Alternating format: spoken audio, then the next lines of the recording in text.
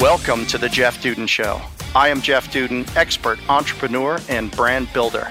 I unpack experiences from today's proven visionaries, action takers, and business athletes to understand the perspective, decisions, and fundamentals that can be applied to your life. Topics include pursuit of learning, health and wellness, leadership, entrepreneurship, and much more. And away we go.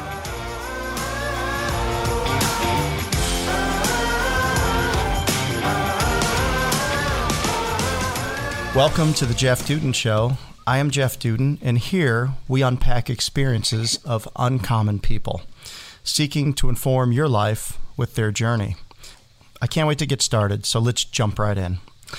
I am here today with Dr. Werner Barkhuizen.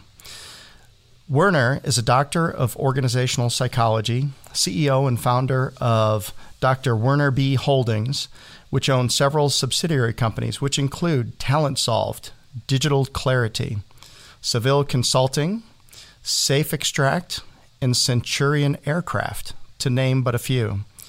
He is an entrepreneur with varied business interests across the world, with a presence in more than 33 countries, and throughout diverse industries ranging from mining, franchising, to forensic psychology in countries such as South Africa, Russia, and the USA. Dr. Barkhuizen brings a unique perspective to the field of business and organizational psychology. Not only did he establish one of the largest psychological assessment and talent management companies in Africa, he is also an accomplished helicopter pilot, licensed on more than 6 helicopter types, and he holds patents and several interesting software solutions used in a variety of industries. As a licensed organizational psychologist, he has a passion for organizational strategy, values, culture, leadership, behavioral change, consumer psychology, augmented and virtual reality, psychometric assessment, and much, much more. I am so excited today for the time that we will spend with Dr. Werner Barkhuizen. Welcome, Werner. Thanks, Jeff. Thank you very much. Excited to be here. I'm so glad you are, and I'm so looking forward to this. You know, we met maybe, has it been 2 years yet? I don't think it's been quite 2 years, but it's coming up on it. It's close. It's close. And like so many people, it was a mutual friend who made an introduction, and I've always come to believe that half of life is showing up. And it was a Saturday, and a new friend said, "Why don't you come over and have a lunch with my wife and I and a couple other people?" And I said, you know, there was grass to cut and other things to do, but I showed up anyway, and that's where I met Werner, and I was immediately taken with him and his view of life. And since then, we've worked together on a couple of projects, so I'm very excited to get to share what I've learned about you with our listening audience today. Same here, Jeff. I've one thing to say: it was love at first sight. Fair enough, at least one way. All right. So what I'd like to know, what I'd like to start with is tell us a little bit about your background. Where did you grow up and how did you grow up? So I grew up in South Africa in what's called today the Gauteng province. And this is around 60 kilometers south of Johannesburg in a little town called Meyerton. Now, this town only has like 10,000 people. And needless to say, everybody knows what everybody does. I grew up in that town. My parents had their factory, their printing company, and I grew up there every single day. After school, I walked back to the factory and I worked in the factory. So I spent my afternoons, my weekends, my evenings there, and learned the ropes in that industry. And that's where my love for business and entrepreneurship essentially started. So what was the product? What was the manufacturing? It was a printing company. So it's called litho printing. So typical, it's called jobbing. So simple invoice books, delivery notebooks, etc. So in those days, we still had handwritten delivery notebooks and invoices. Right. So how old were you when you first started working? I shouldn't say it out loud because it's probably child labor, but 6 years old. Okay. so I grew up. So every single holiday up until the age of actually 24, when I completed my second degree, I used to work at the factory, and every single day it would range from working on a printing machine that requires intense detail and intense accuracy. You can imagine you have to be within literally a thousandth of an inch to make sure it's perfect, right down to doing paving outside, So I did everything, building walls, planting trees, doing the weeds. And but the time that I really cherished was I used to hid under my dad's desk as a kid while he was busy with clients. I used to listen to the conversations, and that's why I learned a lot of my I would say my key knowledge around business, how to negotiate, and how to make clients happy, because that's my life goal, is to make clients happy. That's all I do every single day. That's outstanding. So tell us a little bit, if you'd care to share, about your family. So you worked with your father. It was a family business? Family business. My father is a CPA by profession, but he found this little company that was in dire straits and bought the company. They were desperate for cash, bought the company, and then started working there at night. And after a month, he realized he's sitting on a gold mine, and then resigned his job and grew the business into one of the most successful companies in that industry in South Africa. And I have a younger sibling, and we work together there. So, what's very funny, at the age of 9 or 10, I would serve clients at the front desk and help them with design, choosing colors, choosing paper. I used to be so proficient and competent at differentiating different pieces of paper that I could do a blind test to know the grammage of different papers. That's amazing. And I worked at a very young age as well, and I believe that experience served me very well. Getting a realistic view of the world and solving real world problems, there's really no substitute for that. And now, go ahead. I think what it did as well, Jeff, what was interesting is I learned at a very young age to be self-reliant. Because when you're standing as a kid, essentially a 10-year-old in front of an adult who's going to pay money for a product or a service, you need to think on the spot, and you need to make the right decisions in order to satisfy their particular needs or wants. Great. So you grew up in the business, and you also grew up watching a business grow. Exactly. And that's a special opportunity for somebody, because you get to see the hard work that gets put into a business. Yes. Businesses take longer and are harder than most people expect. And growing up and seeing that, probably watching your family work long hours and solve real problems is something that I'm sure was formative to you. And then as you grew up, was there ever any thoughts about going into the family business, or how did you transition from working in the business? What did your education look like as you were growing up? What were you getting interested in?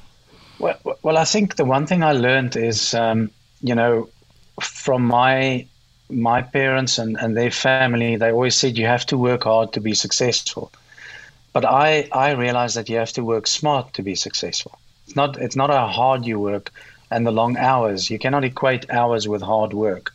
It's about how smart you are and what you do, how you leverage, how you build relationships, how you use other people's strengths and their particular skills to leverage and build something great. So I realized at a very young age, I do not want to work. My dad some days would work 2 days without sleep.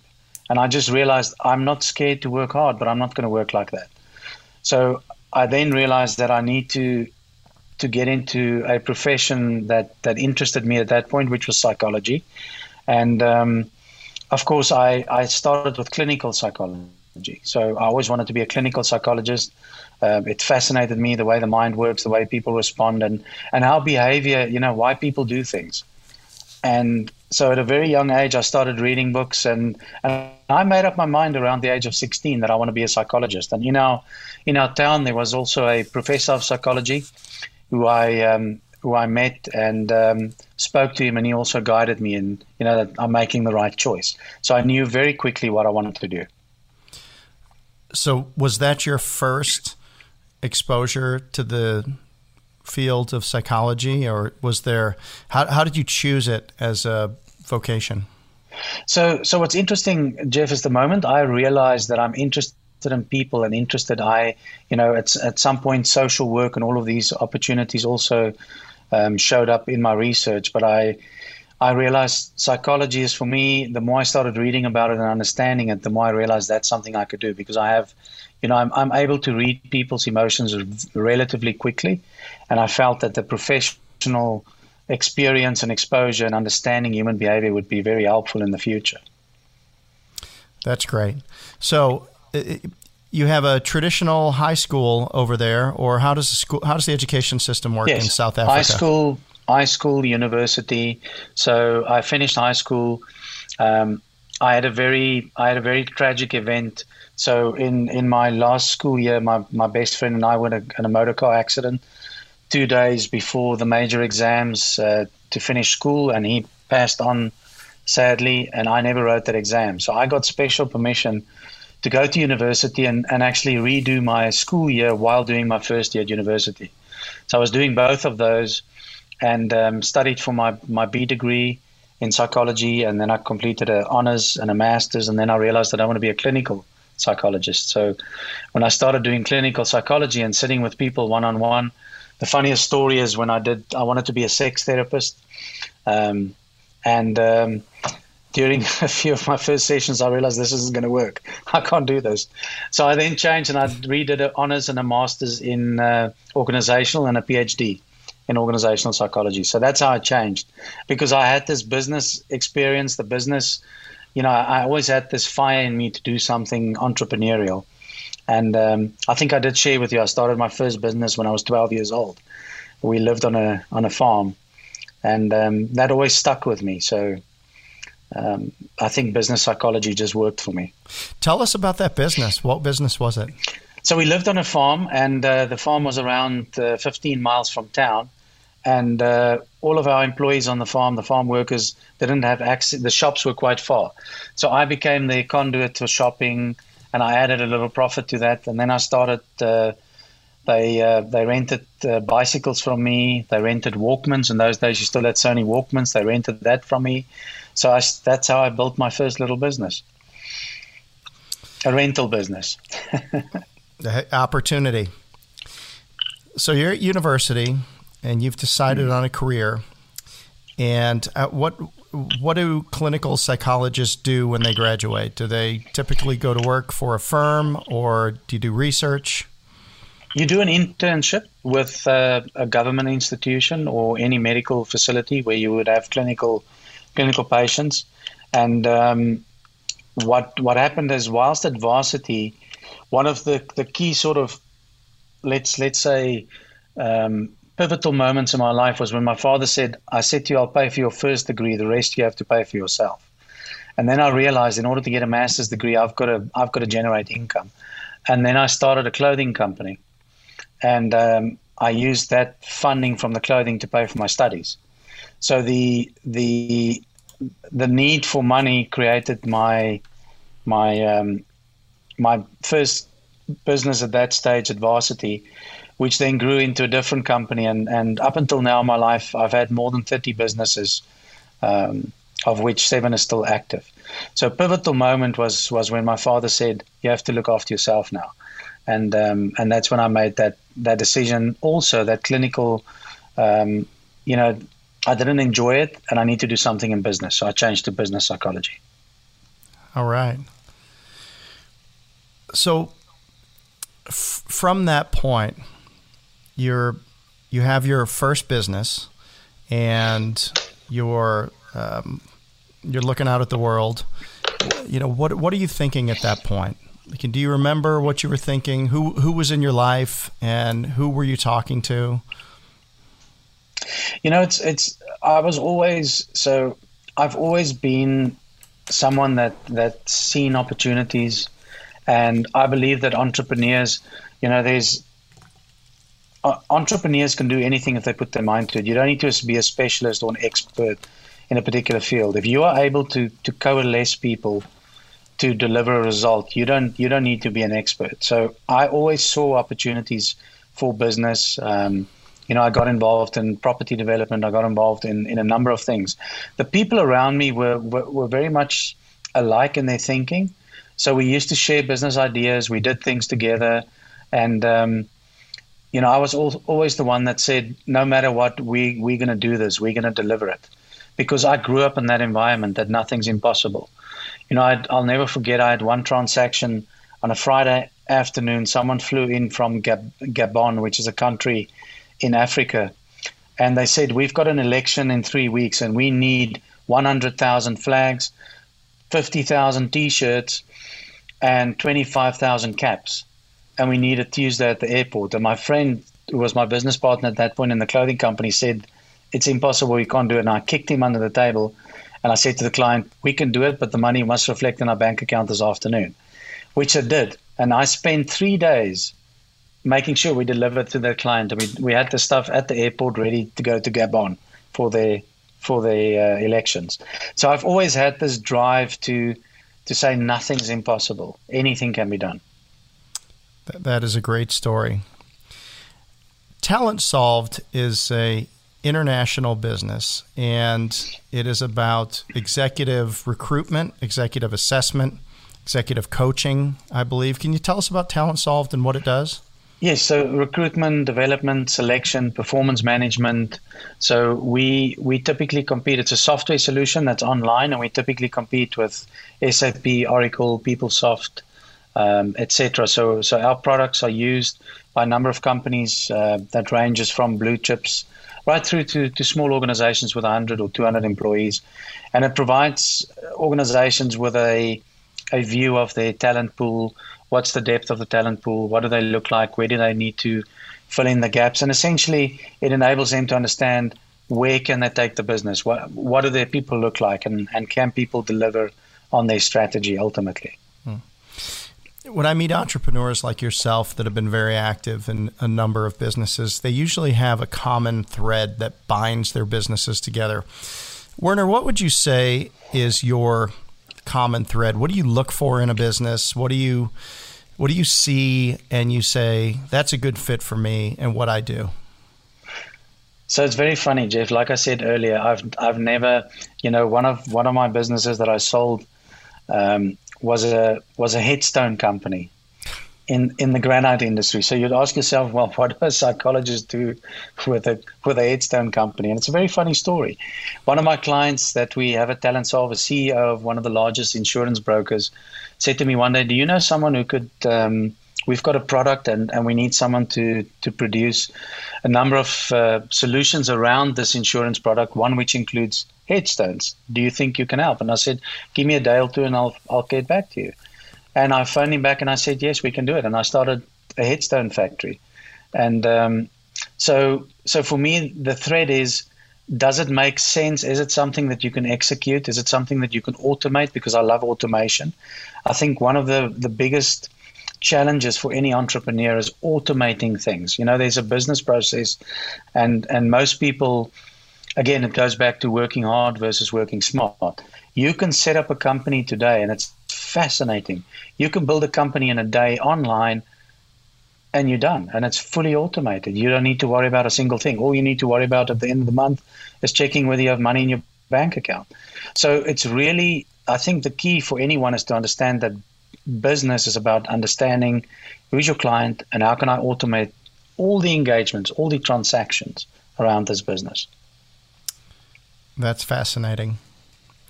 Technology has certainly been a theme for you.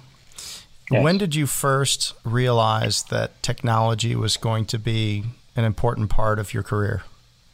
So again, in my endeavors to make money to pay for my studies, I learned about the internet, and this was 1996.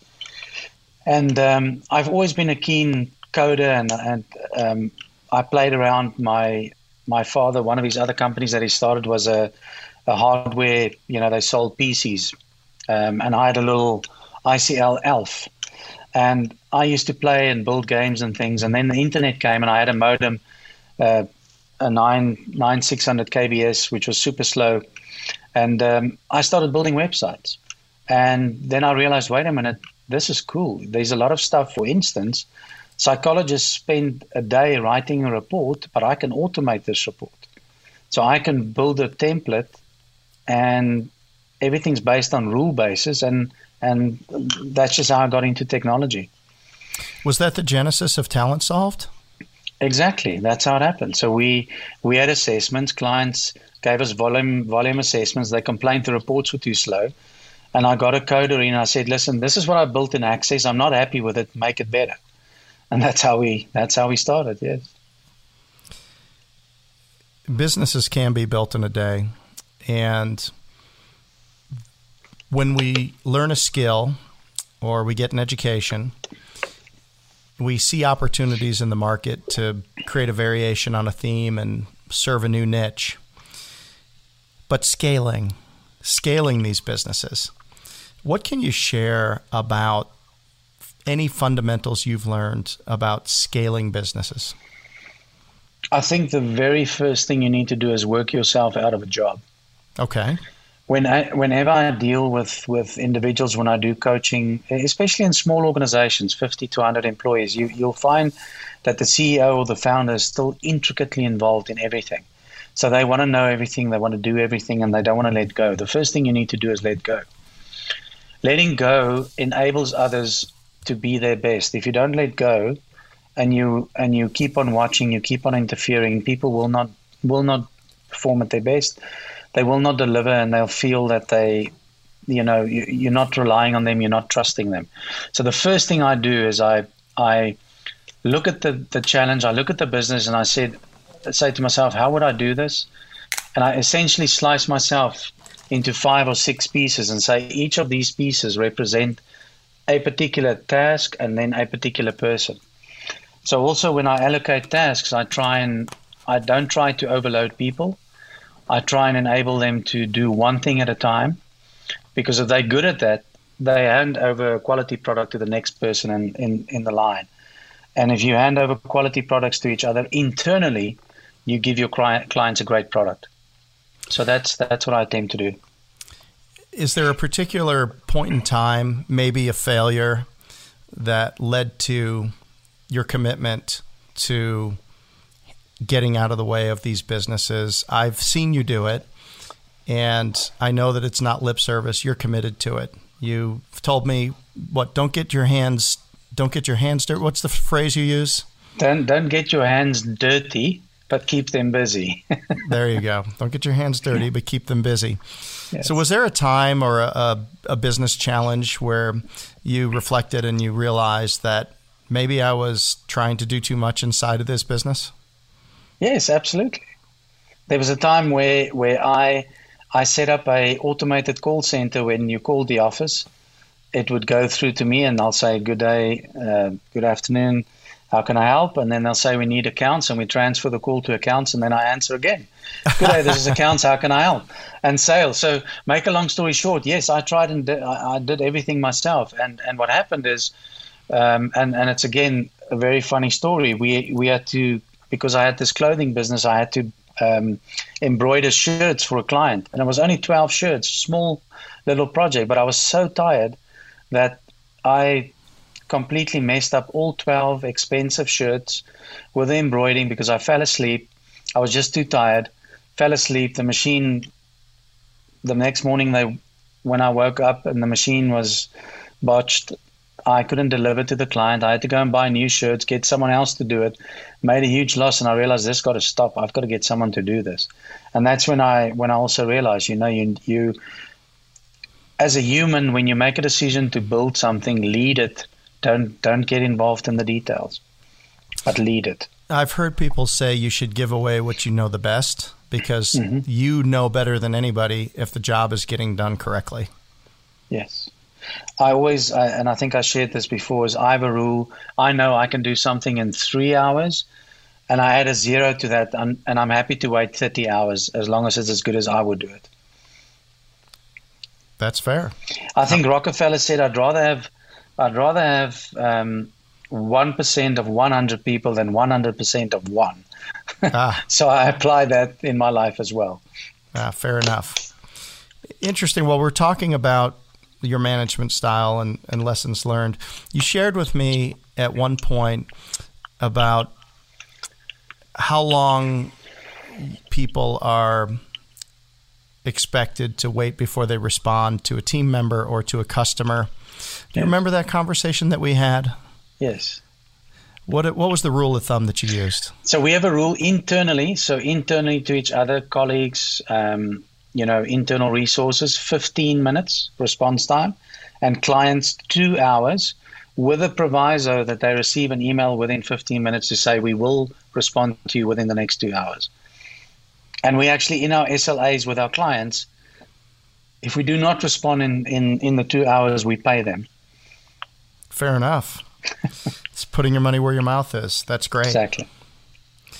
Well, let's shift gears a little bit and talk about a couple of personal items. First of all, I would like to hear how you first became a pilot. So, Jeff, again, from a very young age, when I was 2 years old, I used to hear the Boeings fly over the house, and I'd point up to the sky, and airplane was one of the first words I could say. So I've always wanted to fly. And my dad and I made a deal. For every dollar that I save, he would give me $1. So I saved from the age of 6 up until the age of 21. I had exactly enough money to do my pilot's license. That's how it started. So I saved for a very long time. So you got your pilot's license at 20 and 21. At 21. Is that for airplanes or helicopters? Or helicopters. So for helicopters, and it's like any other addiction. Once you're up there, you never want to come down. The only limitation is the fuel in the tank. So the moment I did that, I realized I need to do more of this, and then I just started upgrading my machines, my helicopters. The bigger, the better. Outstanding. So you're living in South Africa with your wife and children, and you have a great life. You've got incredible property, and you've got an incredible business, and you've got your helicopter and your family, and everything's going well. And then things change over there, from what I understand, and you decide to migrate to the United States. Can you share a little bit about that decision process and the journey? Sure. So it's simply I won't elaborate on the detail, but essentially it just became unbearable. It became super dangerous. We got to a point where we couldn't go anywhere without fearing that we'll either be hijacked or shot or something. So we just decided we can't do this. And 2 incidents where my wife was hijacked at gunpoint made us decide this is it. So we moved to America, and essentially I realized that no matter what's happening in South Africa, going to the US would be new. We don't know anybody. I've tried for years to crack the US market. I've made little inroads. Here and there I've been quite successful, and I was going to leverage on those clients and those relationships. But life was going to change and be different. And sure it was. When we moved here, I haven't locked my door in 19 months. I haven't locked my car in 19 months. I sleep way better than ever. And the US is amazing. And the business, the way things work here it's the land of milk and honey. Incredible opportunity for those who are willing to reach for it and to work for it. Absolutely. Well, that's great. And then you've you established yourself here, and your family's doing well. What has been their experience? Any interesting stories that you care to share about them transitioning into the U.S. way of life? Well, I think the first thing, and we always joke about it, is that we speak the same language, but we do not understand each other because different words. We use the word hamper as a gift box. In America, it's your dirty laundry. So little things, nuances that we've had to learn, and in general, I just think it's been a shock for us that it's the freedom, the ability to, in South Africa, I did not allow my kids to play outside without us because it was just too dangerous. I would not allow my kids. My son couldn't ride his bike in the street. It was just simply too dangerous. So, yeah, it's sometimes I would ask my wife, where are they? And she'll say, oh, they're playing outside. And it's just so from that perspective, we're super blessed, and really, I regret not doing it earlier in my life. That's the one regret I have. Well, I'm certainly glad that you're having a good experience, and we're honored and fortunate to have you here with us. And you landed here in North Carolina by me, so I'm doubly blessed with your presence. So very happy that you made the choice. I'd like to move on a little bit and really dig into some of your core beliefs about people and psychology and some of your interesting perspectives on life. You've shared with me on occasion that life is an illusion and everything is an illusion. Mm-hmm. What do you mean by that? Well, I think what happens is we're taught to believe things. So from a very young age, we are programmed by the system, by media, by whoever to believe things. And these things may not be true. These things may not be untrue. But the fact is we are taught to believe things. And we grow up with these beliefs that ultimately provides us with meaning. Now, if something provides you meaning, it gives you value. If you have value, you have meaning. So people build their values on what they believe. And the question is, we have to question what we believe, because everything in life is around what you believe. So the question is, what have you been taught to believe? And that's why I think people, we think we know, but we don't know what we don't know. Because we tend to just accept things without questioning. We don't challenge. We are taught not to challenge. And one of the things that I teach everybody around me, including my team members, is never accept anything at face value. Challenge me. If I say something, say no. Why? How? Who? Because in that way, we encourage ourselves to think differently and not to accept the status quo. Yeah, I've found in the conversations that we've had, you've shared a perspective. Sometimes we've talked about a book or two, but I've always found that you have had a different view of reality. And I noticed one of the things that you have an interest in is augmented and virtual reality.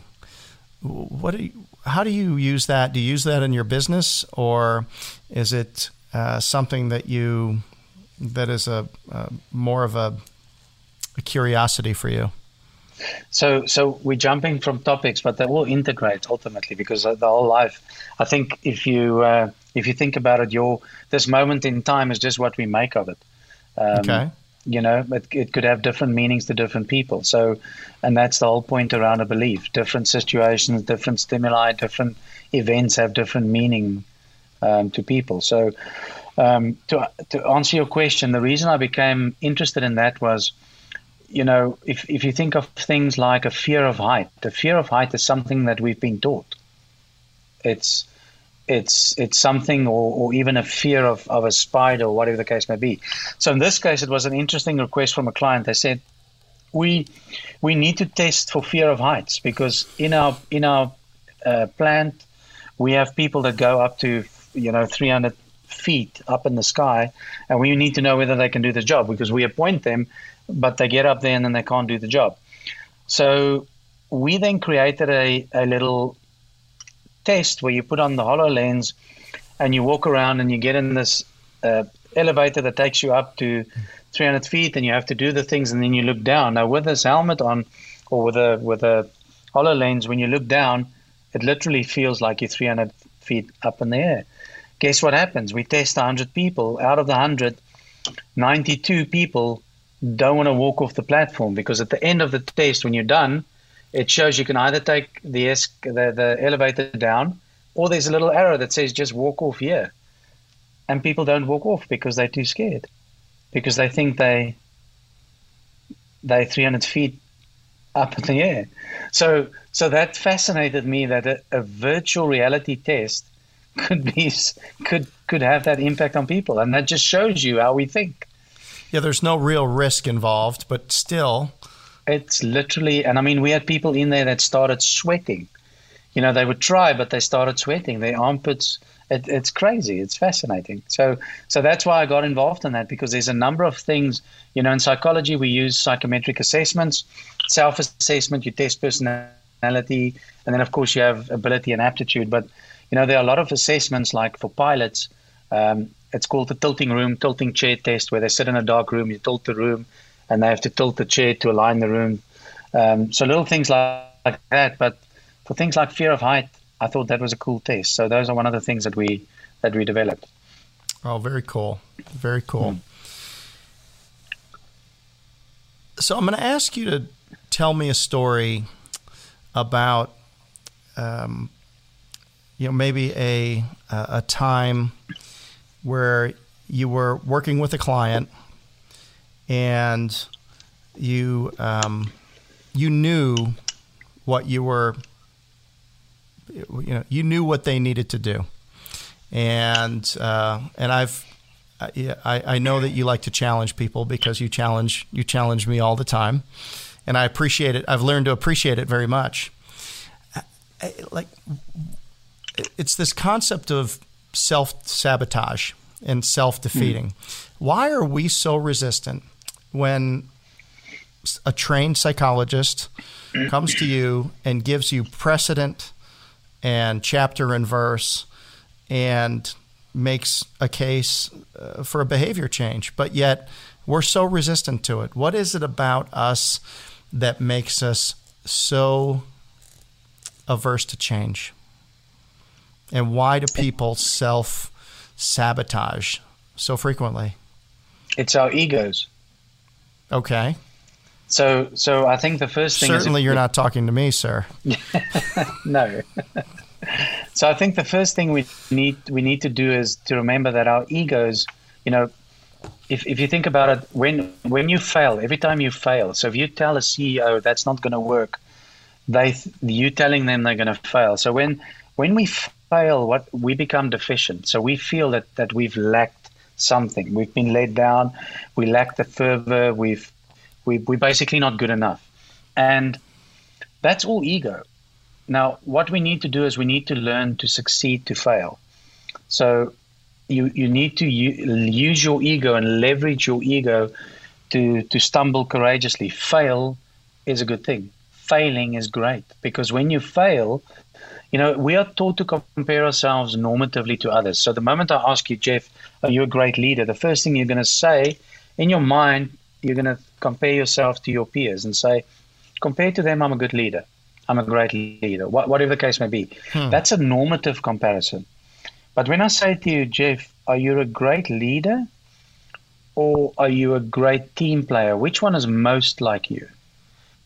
Now, what happens there is then I'm not comparing you to others. I'm comparing you to yourself. So it becomes an intrapersonal comparison. And that's where the ego comes into play. Because what we need to do is we need to say that, my ego is driving probably 90% of my decisions. So you have a fear of failure. What are you going to do? You're going to follow the path of least resistance, because you're going to say, well, it's always been done like that, therefore I'm going to do it the same way, as opposed to saying, so what if I fail? Then I do it again.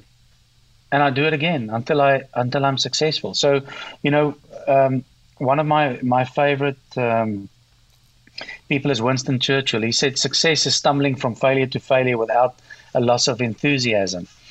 And every time we fail, instead of dwelling on it, say to yourself, but, what did I learn? What can I do differently? Because if you think of society, and that's why I say to you, it's all an illusion. Everything around you is what we've been taught to believe. So we've been taught to believe that something is a failure, but it may not be a failure. And that particular experience is a learning experience. And we need to fail in order to succeed. That's why you need to succeed to fail. I see. What is extrospection, and how can we learn to use that to help ourselves? So I think one of the things that that a lot of people don't do is we don't look at ourselves. So you're looking at yourself from the outside in. So literally sitting, imagine yourself in the corner, looking at yourself, observing your nonverbals. A lot of what we do is nonverbal. So one of the things when I engage with people is I always look at their nonverbal behaviors. And I look at their eyes, I look at their face, I look at their body, I look at their hands, I look at their posture, etc. Because nonverbal cues account for 55% of our behaviors. So that 55%, before anybody said a single word, you can make a judgment. And what's interesting is all humans have this innate ability to judge. That's why sometimes you have this gut feeling about someone, but you can't pinpoint it because you actually don't know what you're looking for. But you feel it, it's in your mind. So 38% is tonal elocution, only 7% is the words. So if you think about it, you can change your own world by just looking at yourself and looking at your own behaviors. How do you respond? How do you act? And if you perform extrospection, it enables you to get to know yourself better. And if you think about it, Carl Jung also said, if you want your vision to become clear, you have to look into your heart. You looks outside dreams, you looks inside awakens. And I live by that. I spend every single day looking at myself and saying, what did I learn? What can I do differently? How can I change that? Charlie Chaplin said that failure is unimportant. It takes courage to make a fool of yourself. So the point is, who really cares? Nobody cares. That's if you right. fail, you fail. So forget ego. Ego is what makes the world what it is today. It's all about ego. That's fascinating. That is fascinating.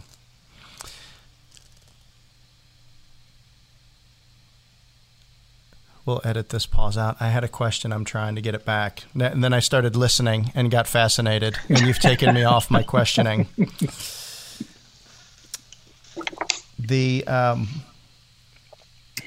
Let's see. We were talking about extrospection. Anyway, I had a really good follow up to that, Werner. Well, let's move on to a couple of other questions. And I want to make sure, Werner, that we talk enough about your work. Mm-hmm. Are there other things around your work, or are there key beliefs that you think would be important to our audience? And the Jeff Duden Show is about entrepreneurial encouragement. Mm. People need encouragement. They need to know that if they take a chance and they don't hesitate, they don't let other people's thinking inform their decisions, let other people's constraints become their constraints, that anything is possible. And that's why I like so much your talk track around everything being an illusion, because I believe that you can make a different decision tomorrow and change your life overnight. And it might take time and work and effort for it to manifest and for it to become visible, or it to become productive, or it to become practical. But inside your head and your heart, you can be living a different life tomorrow. Everything is about what you make of it and how you apply meaning to it and put perspective on it. And I'm so bought in to that being the number one path to people changing their life through entrepreneurship and to changing their station in life and to making the impact that they've always wanted to make in other people or in an industry or in the world. It's just, this life we have is just so rich with opportunity, and we have so much to offer. And we get conditioned or led to believe that what we think is who we are, or who we are is only going to fit within a certain box. Mm-hmm. And by changing our thinking and making a different decision tomorrow. I've done it. I have literally done it. I realized that for 18 years I had a belief that was holding me back, and it's some of the things you've talked about: over controlling, over believing that it was me that was making the success, and the freedom of giving away the things you know the best and communicating to people and seeing people for the talents that they have and encouraging them to expand, to giving them tools that they need and the freedom and the license to use those tools to create a better life for themselves or a better outcome in a situation. It's just all there. And I just want to make sure that if there's anything that is fundamental to how you choose to live your life, that we make sure that we touch on it for our audience. Absolutely. I think the most important thing is to know that, you have to experiment. You have to make those mistakes, like I said. And ultimately, people often say, but what would they say? What would they think? The first question is, who are they? And who cares who they are? You need to decide what works for you. And if you fail, you fail. If you lose, I've been in situations where for 6 months, I did not have a cent to my name. I used my last bit of money to go and buy ramen noodles, and I lived on ramen noodles and tap water for a 3-month period. The last 3 months of the overall 6-month period, one of my family members saw I didn't have food and brought me a bit of food, and they were very upset. I didn't tell them. But I realized it's not important. It's not important to be successful. It's important to fail, because the failure grounds us. When people are successful too rapidly, too quickly, without any substance, they lose it. It's like winning the lotto. Friday you've got a lot of money. A year later they're bankrupt because they're not grounded. And making mistakes ground us. You have to make mistakes. So experiment, and then the whole ego thing. Remember, ego comes from the word I, and if you look at in French, the word of ego. So I means ego, which in French means amour propre.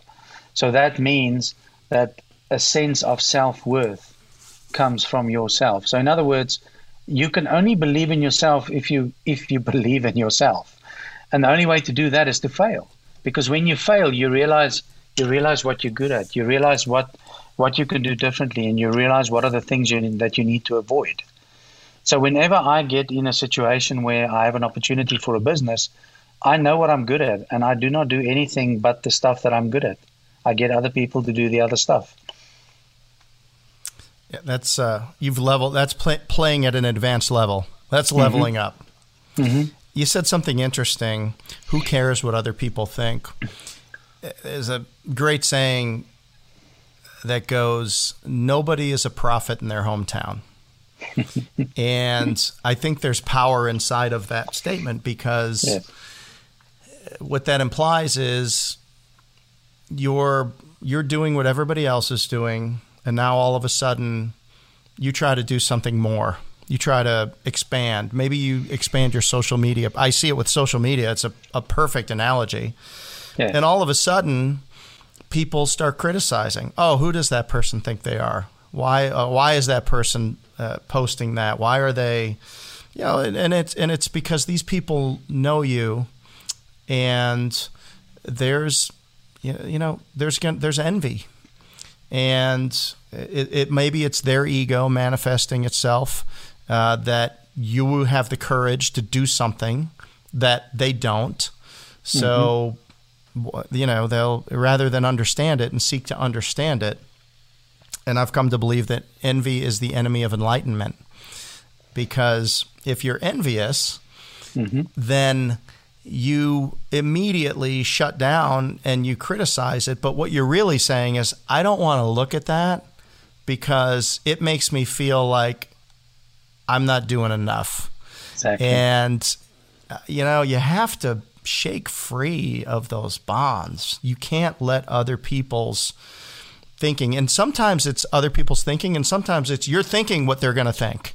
It's not even real. You've created an obstacle for yourself to do something based on what other people might possibly think or say when you're not around, or even just think in their head.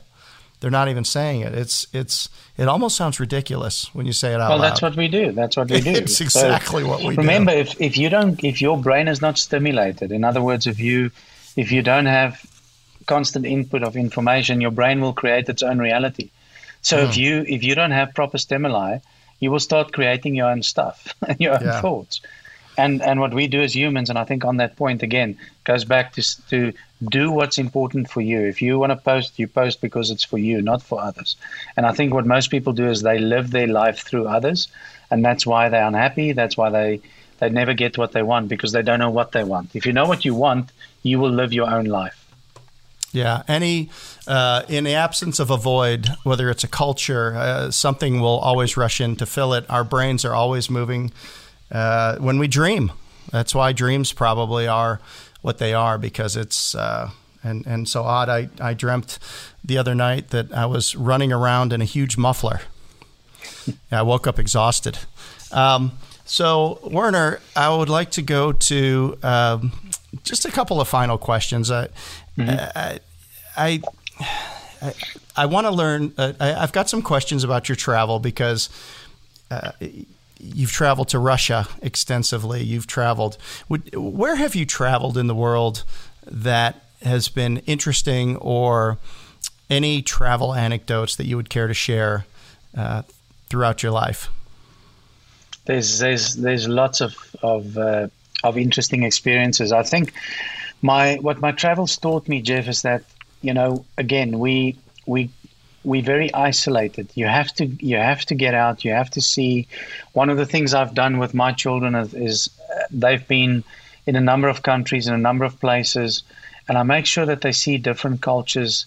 They experience different levels of economic and social. They have to see that there's disparity in the world, and they need to understand that. So I've taken them everywhere possible. They've been on most continents. In my own personal experience, I think the countries that I've loved most is Russia, particularly. I love Russia. It's a beautiful country, amazing people. The other countries that I love is Europe in general. Love Europe, but then I have to say my favorite country again is the US. I actually bought a Sprinter van that we're going to use to travel the entire country and go. I want to visit every single state and travel and just see the US, because the US has a lot of everything and more. And we've traveled extensively here, but I believe I haven't even seen 10%. And, countries like New Zealand, Australia, Singapore.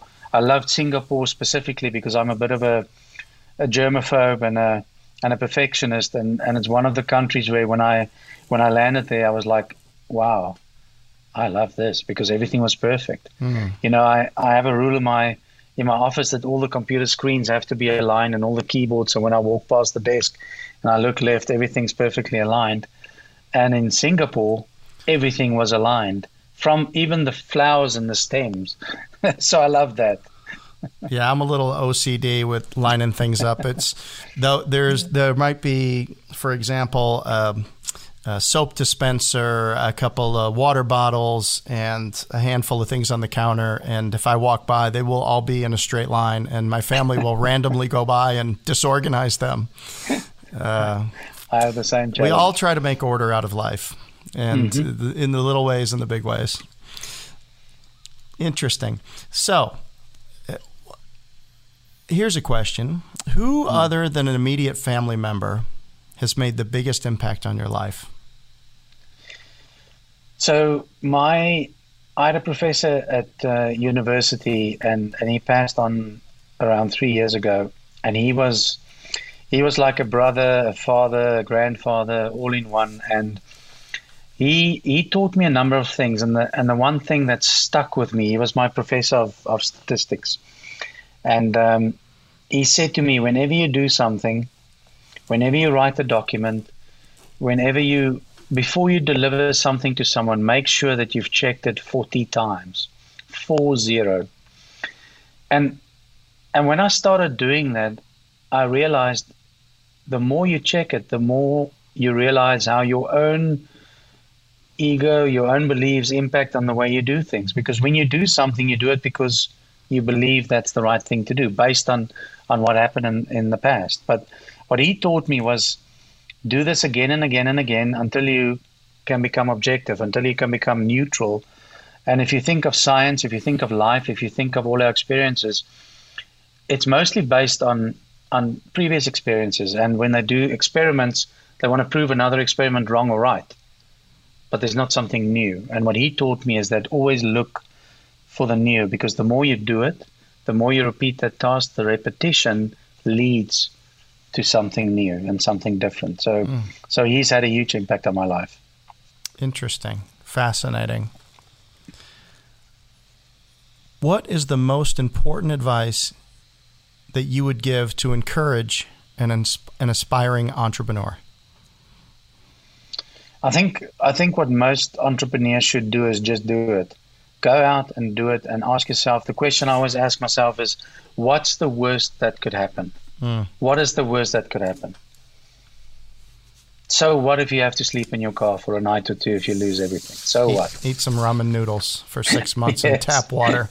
Exactly. So my question is, did you have a way to cook them, or was it just warm tap water and they got as soft as they got?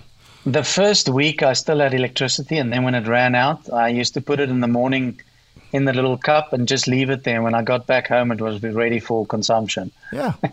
There's nothing wrong with that. It was absolutely gross, but I just closed my eyes and I ate it. It is not. It's leftovers. That's all that is. That's all that is. All right, last question.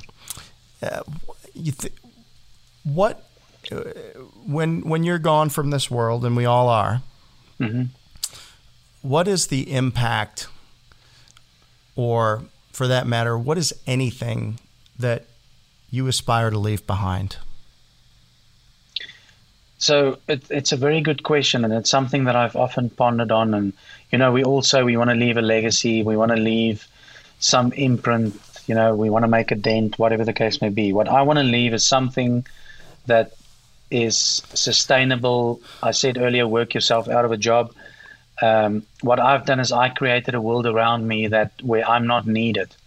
So no matter what happens, everything continues. And I know that my family is cared for. I know that everything will just continue. The only difference is the person that now has access to my laptop and my banking details will do the banking. That's it. That's the only thing. Well, fair enough. Werner, I know you're an astute reader, and I know this because I've made book recommendations to you, and 24 hours later, you've finished the book. So I know that you consume books voraciously. And is there just one or two titles that you would throw out there that you think everybody should read? I think there's one that I always recommend, because people read what's on the surface, the cursory stuff, but they don't look at the deeper meaning. And that book is Think and Grow Rich by Napoleon Hill.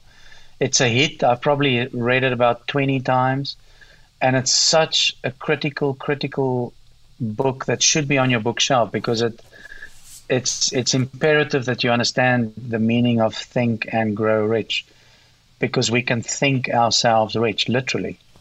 Rich in relationships, rich in wealth, rich in health. So that for me is a key book. And I think another book that I absolutely love also is The Phenomenon of Man. And in that book,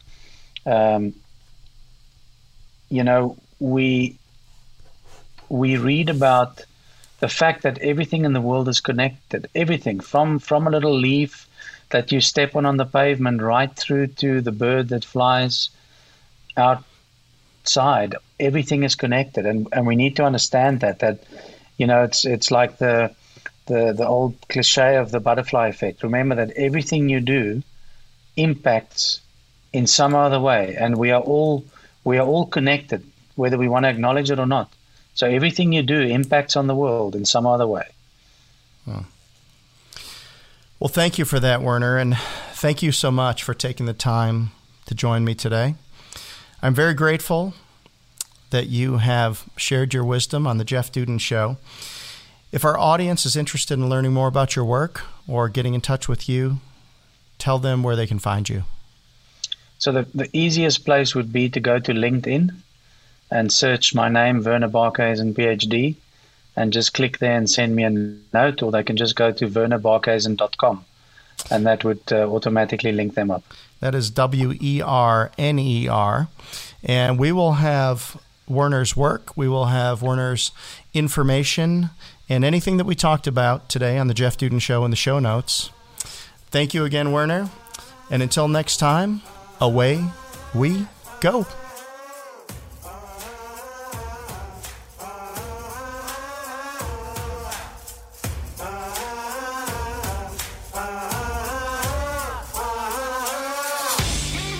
Thank you for tuning in to the Jeff Duden Show. Interested in learning more about something I referenced in the episode? Check out the show notes for links to content and more. If you enjoyed my podcast, please subscribe, rate, and review. Until next week, you can find me at jeffduden.com. Thank you for listening.